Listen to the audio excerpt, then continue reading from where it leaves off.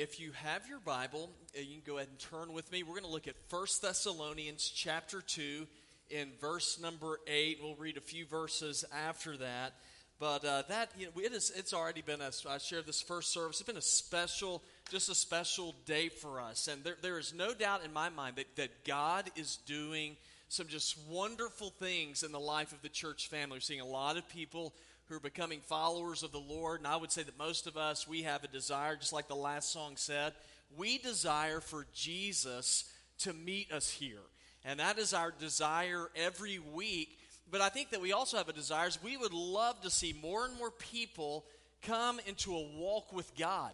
Now, there's a challenge with that. If we're going to see that happen, then that's going to require you and me enabling that to happen, where we are going to be going out and actively having a desire to share who our God is, to share our faith. And so there's a big question, well, how do we do that? We want God to move, but how do we see Him move?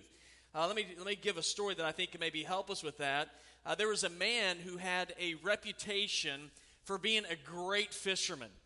Every time he would go out to the lake, he would come back and his cooler was always full of fish. We had a brother-in-law who's a game warden, and he said, I would love to go with you to see what your secret is. He said, well, come on, we'll go. So they got in his boat, they went out, and it sort of surprised him because when they went out, they did not go to where brush piles were or anything like that. And he looked in the boat, and he didn't see any fishing rods either. And so they just went right to the middle of the lake, and his brother-in-law reached down into a bag and pulled out a stick of dynamite, lit it, and just threw it out in the water, and just blew up. And there's just fish floated to the top everywhere. And so he gets his net out, and he's starting to scoop them up. And the brother-in-law, the game warden, he is just about to go apoplectic. He is losing his mind. Said, everything you're doing is illegal. You can't do this. You're going to get arrested. And as he's talking, his brother-in-law just very, calmly reaches down into a bag, grabs another stick of dynamite, lights it, throws it into his brother-in-law's lap. He said, you going to fish? You going to talk? Needless to say, he decided that he was going to fish that day. And so, it's amazing to me what happens whenever you have an attitude adjustment. Attitude really is. It's just about everything. And so whenever we talk about matters of faith and we talk about, sharing truth, it really depends on your attitude. And today we are concluding our series, Unshakable Truth, and we're going to be talking today about sharing truth. And if we're going to share the truth of the gospel, which is good news, which is who Jesus is, then what kind of an attitude do I need to have, do you need to have, really to be able to do that? So that's why we're going to look in 1 Thessalonians chapter 2. And just a little background, Thessalonica, it's a city it's in modern-day Greece. It's still a city to this day. It's called Thessaloniki. It's also known as Salonika. It's the second largest city in Greece. But the reason why it was so important to Paul, who wrote this letter, is because when he went into this city, he ended up starting a church there. And so a lot of people became followers of Jesus, but in that process, there were a lot of people who began to undergo persecution because of their faith. Not everybody liked people following Jesus. And so Paul commends them for hanging in there in their faith. As a matter of fact, we're told in verse number 3 of chapter 1, it says, we recall in the presence of our God and Father your work of faith, labor of love, and your endurance of hope in our Lord Jesus Christ. So where did they get this endurance? Where did they get this zeal to actually share their faith? Well, they got it from Paul. And Paul shared with them some attitudes to have in order to be able to share the truth. And I think this still applies to us today. If we are going to share with people who Jesus is, that we need to have the attitudes that Paul talks about in our scripture today. And the very first attitude that we can display so we can share who Jesus is, it begins with this: to have an attitude of caring. We actually have to care about the message, care about people. Now look with me in verse number 8. That's how Paul starts off. He said, we cared so much for you that we were pleased to share with you not only the gospel of God, but also our own lives, because you had become dear to us. Now why did Paul want to share who Jesus was with these people? Second word in verse number 8. It's because we cared about you. That word care, it means to yearn for, to long after. Now why did he care? Because Paul had this understanding of Scripture, and that is that without Jesus, y'all, we're in trouble. Without Jesus in our lives, we are headed on a path of destruction. And so Paul, when he looked at people, he cared for them, and he did not want them to be on a path of destruction. He wanted them to be on a path of life. And so he shared with them. Now, I thought about that, and I began to think, well, do I actually care enough to share with people the good news? You know, it's sort of like if you're walking down your street and you see your neighbor's house, you look in, they have maybe their window open, and you look into the window and you see the family, they're watching TV, having a good time, but their house is on fire. Are any of y'all going to walk by and go, well, you know, if I actually go by there and ring the doorbell and tell them their house is on fire, I'm going to be late for dinner and my wife's going to be mad? Is that going to happen? I mean, are you going to look at them and say, well, I would like to tell them that they're in trouble, but if I actually ring their doorbell, they're going to be like, hey, what are you doing looking into my window? You're just being nosy. Well, if you did that's an incredibly selfish attitude to have. I mean, that's not something that you and I would hope, that's not something that you or I are going to be able to live with. Well, that's how Paul, when he viewed people, he viewed them in the same way spiritually. He saw that their lives were on fire spiritually, and they needed somebody to put the fire out. And so that's why he wanted to share Jesus. He saw people, in our text, it says he saw them and they were dear to him. That word dear, it means significant. And that really raised a question for me that was convicting, and that is that whenever I look at people, are just, you know, people in general, are people dear to me? And I'd say a lot of times when I look at people, you know, there's some times when I look at people and I see them as annoying.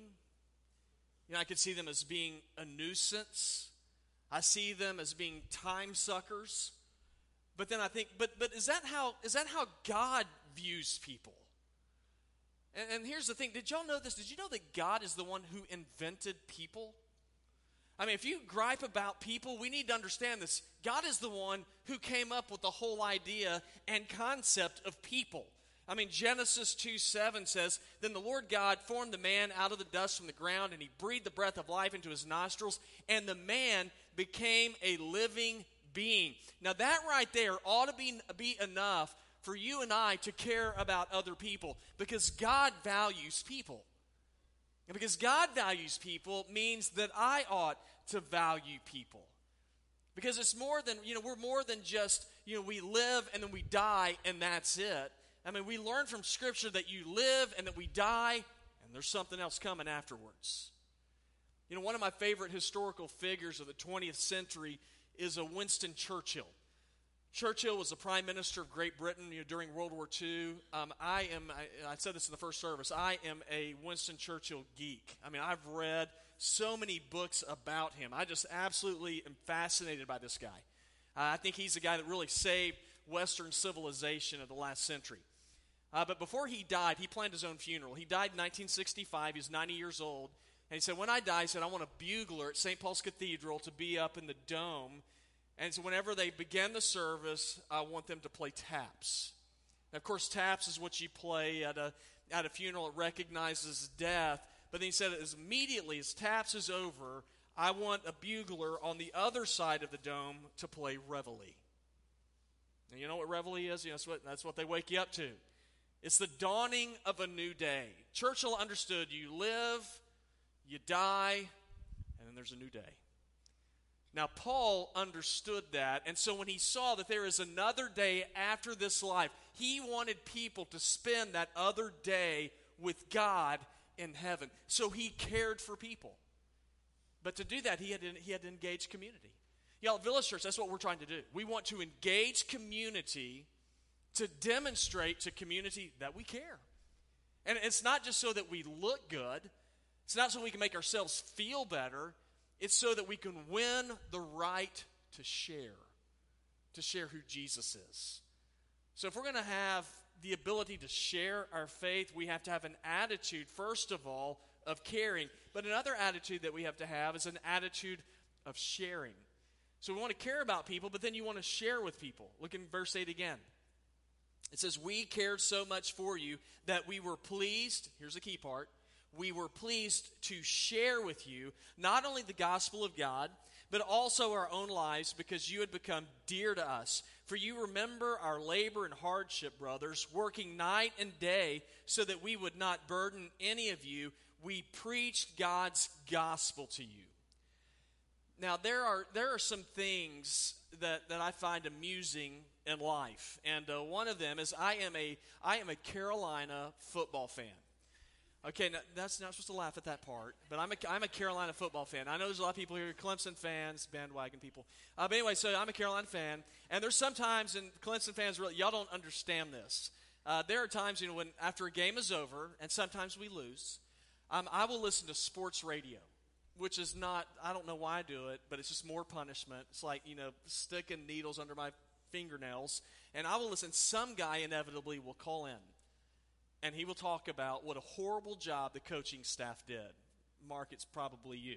And so they call in, I can't believe they did this. If I was the coach, this is what I would have done. This is the defense I would have run. And I'm listening to that, and here's my thoughts. Because I have a tendency towards sarcasm. I think, my gosh, why did we ever hire Will Muschamp when we could have hired that guy? I mean, you sit there and listen, you're like, that guy, I know that he played, I know he was third string nose guard for his middle school. And that guy, he's obviously a coaching genius. Now, before I get too carried away about being judgmental, I have a tendency a lot of times to do the exact same thing. It is very easy for me to look and to see what's going on, and I see people and how they live, and I get frustrated. And I want to go and I want to preach at them and point out all of their faults and talk about all the things that they are doing wrong, because that's not how you win people. You win people by sharing with them, not just simply telling them what they've done wrong. It is my contention that one thing that we are to do is to do what Paul did. And I look at Paul and I see what he did. Paul went and he lived among the people and he gave them instruction and he led them and he encouraged them. He walked in life with them and he won the right to be heard. That's what we want to do at Village Church. We want to share with people. Say, well, how do we share with people? What do I do if I really want to share? I care about people, but how do I share? Well, at Village Church, we have our C4 ministry. So these are the ways that we are going to share in this church. C4, if you go around outside, there's a big C4 on the wall. And you might say, I don't know what that is. Pick up a brochure. It's how we minister in the church. We do it in our community ministries, our campus ministries, our care ministries, and our civic ministries. So if you're looking for a place to plug into so that you can demonstrate the attitude that Paul had, which is to share, that's how we do it at Village Church, because we desire for more and more people to hear the good news of Christ. So if we're going to see change, if we're going to be able to share the truth of the gospel, we have to have attitude adjustments. We have to have an attitude of caring, an attitude of sharing, and then here's the last one, an attitude of encouraging. Now look with me in verse number 10. Paul wrote, "You are witnesses, and so is God, of how devoutly, righteously, and blamelessly we conducted ourselves with you believers. As you know, like a father with his own children, we encouraged, comforted, and implored each one of you to walk worthy of God, who calls you into his own kingdom and glory." Now, if you look at verse number 12, one thing Paul said that he did with the church, he said, we encourage you. That word courage, in the language in which this text was written, is the word parakaleo, which means to call alongside. It's like somebody who's walking along, they need some help. You come alongside them in order to hold them up, in order to give them strength. Village Church, that's who we are. We are to walk alongside people in life to encourage them. To walk alongside people in life so that as they are struggling, we can carry them and point them towards the one who can transform their life. Now, this wasn't an easy task for Paul. Remember, he's talking to a group of people who are undergoing persecution because of their faith. Paul said he would walk alongside them like a father with his own children. Now, for those of you who are fathers, you walk alongside your children. Yeah, and you do it because you want to hold them up. You want to strengthen them. You want to teach them what's right. Sometimes you want to kill them. But you want to walk with them because eventually you want them to stand on their own. Right? You have kids, as they grow up, what do you want them to do eventually? Yeah, y'all are on the same page.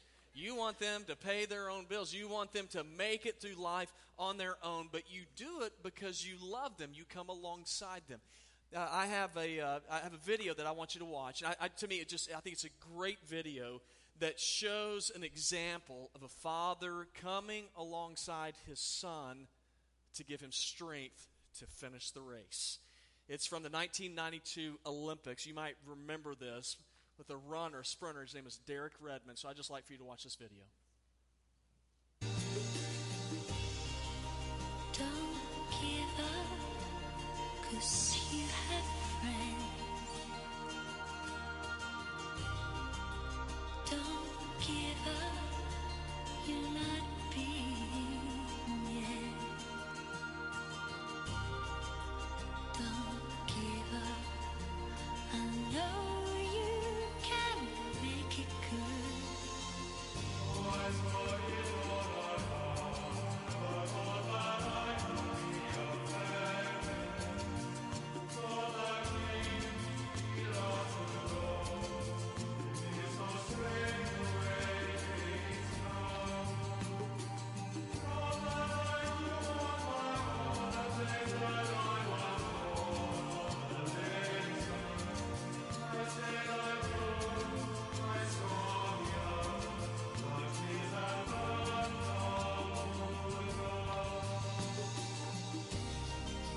Don't give up, you still have us.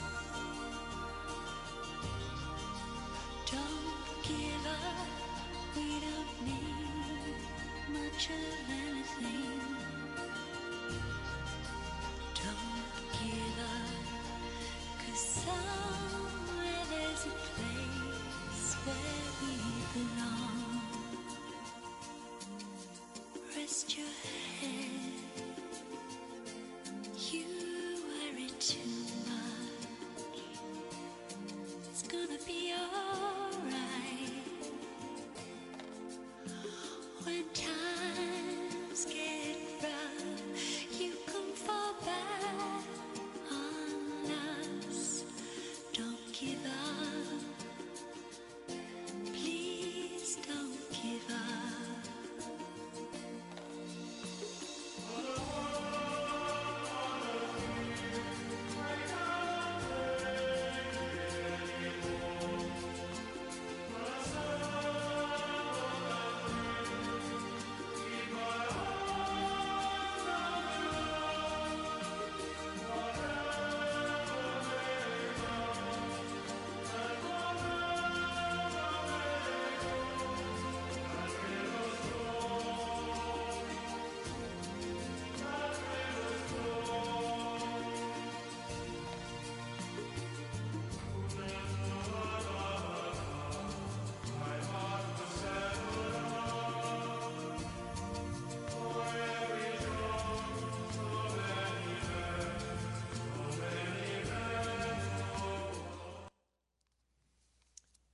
I thought that was a great picture of what it means to come alongside someone to help them finish the race. Village Church, that is our calling. Our calling is to come alongside people and not just preach at them about what they're supposed to do, but to walk with them, to lead them to the one who can change their lives. That if we're gonna share the truth, there's some attitudes that we are to have. We're to have an attitude of caring, an attitude of sharing, and an attitude of encouraging. That is our job. That is our calling. because we believe the gospel changes people. Heavenly Father, I want to thank you for your word. God, I thank you that you have sent people into our lives, that you sent people into my life who displayed these attitudes, God, because they wanted me to know Jesus. God, I pray that when people see us living our lives, God, that they would not be surprised to find out that we are Christians, that they would not be surprised to find out that we are part of Village Church, because we are here to serve people for the purpose of winning the right to share the good news of Jesus. Lord, I pray that you will raise people up today who will say, I don't want to be a spectator. I want to be involved. And Lord, I pray that we'll have people who will go into our C4 area and they'll find one of the 4 areas of ministry that we have in this church where they can plug in so that they can begin to engage and to serve. And God, may we begin to think about how we can engage and serve people that live right next door to us, the people that we work with. But God, not just simply to say that we're doing good deeds, but God, so that we can win the right to say, I am doing this because I love Jesus and I want you to know him. And I pray these things in Christ's name.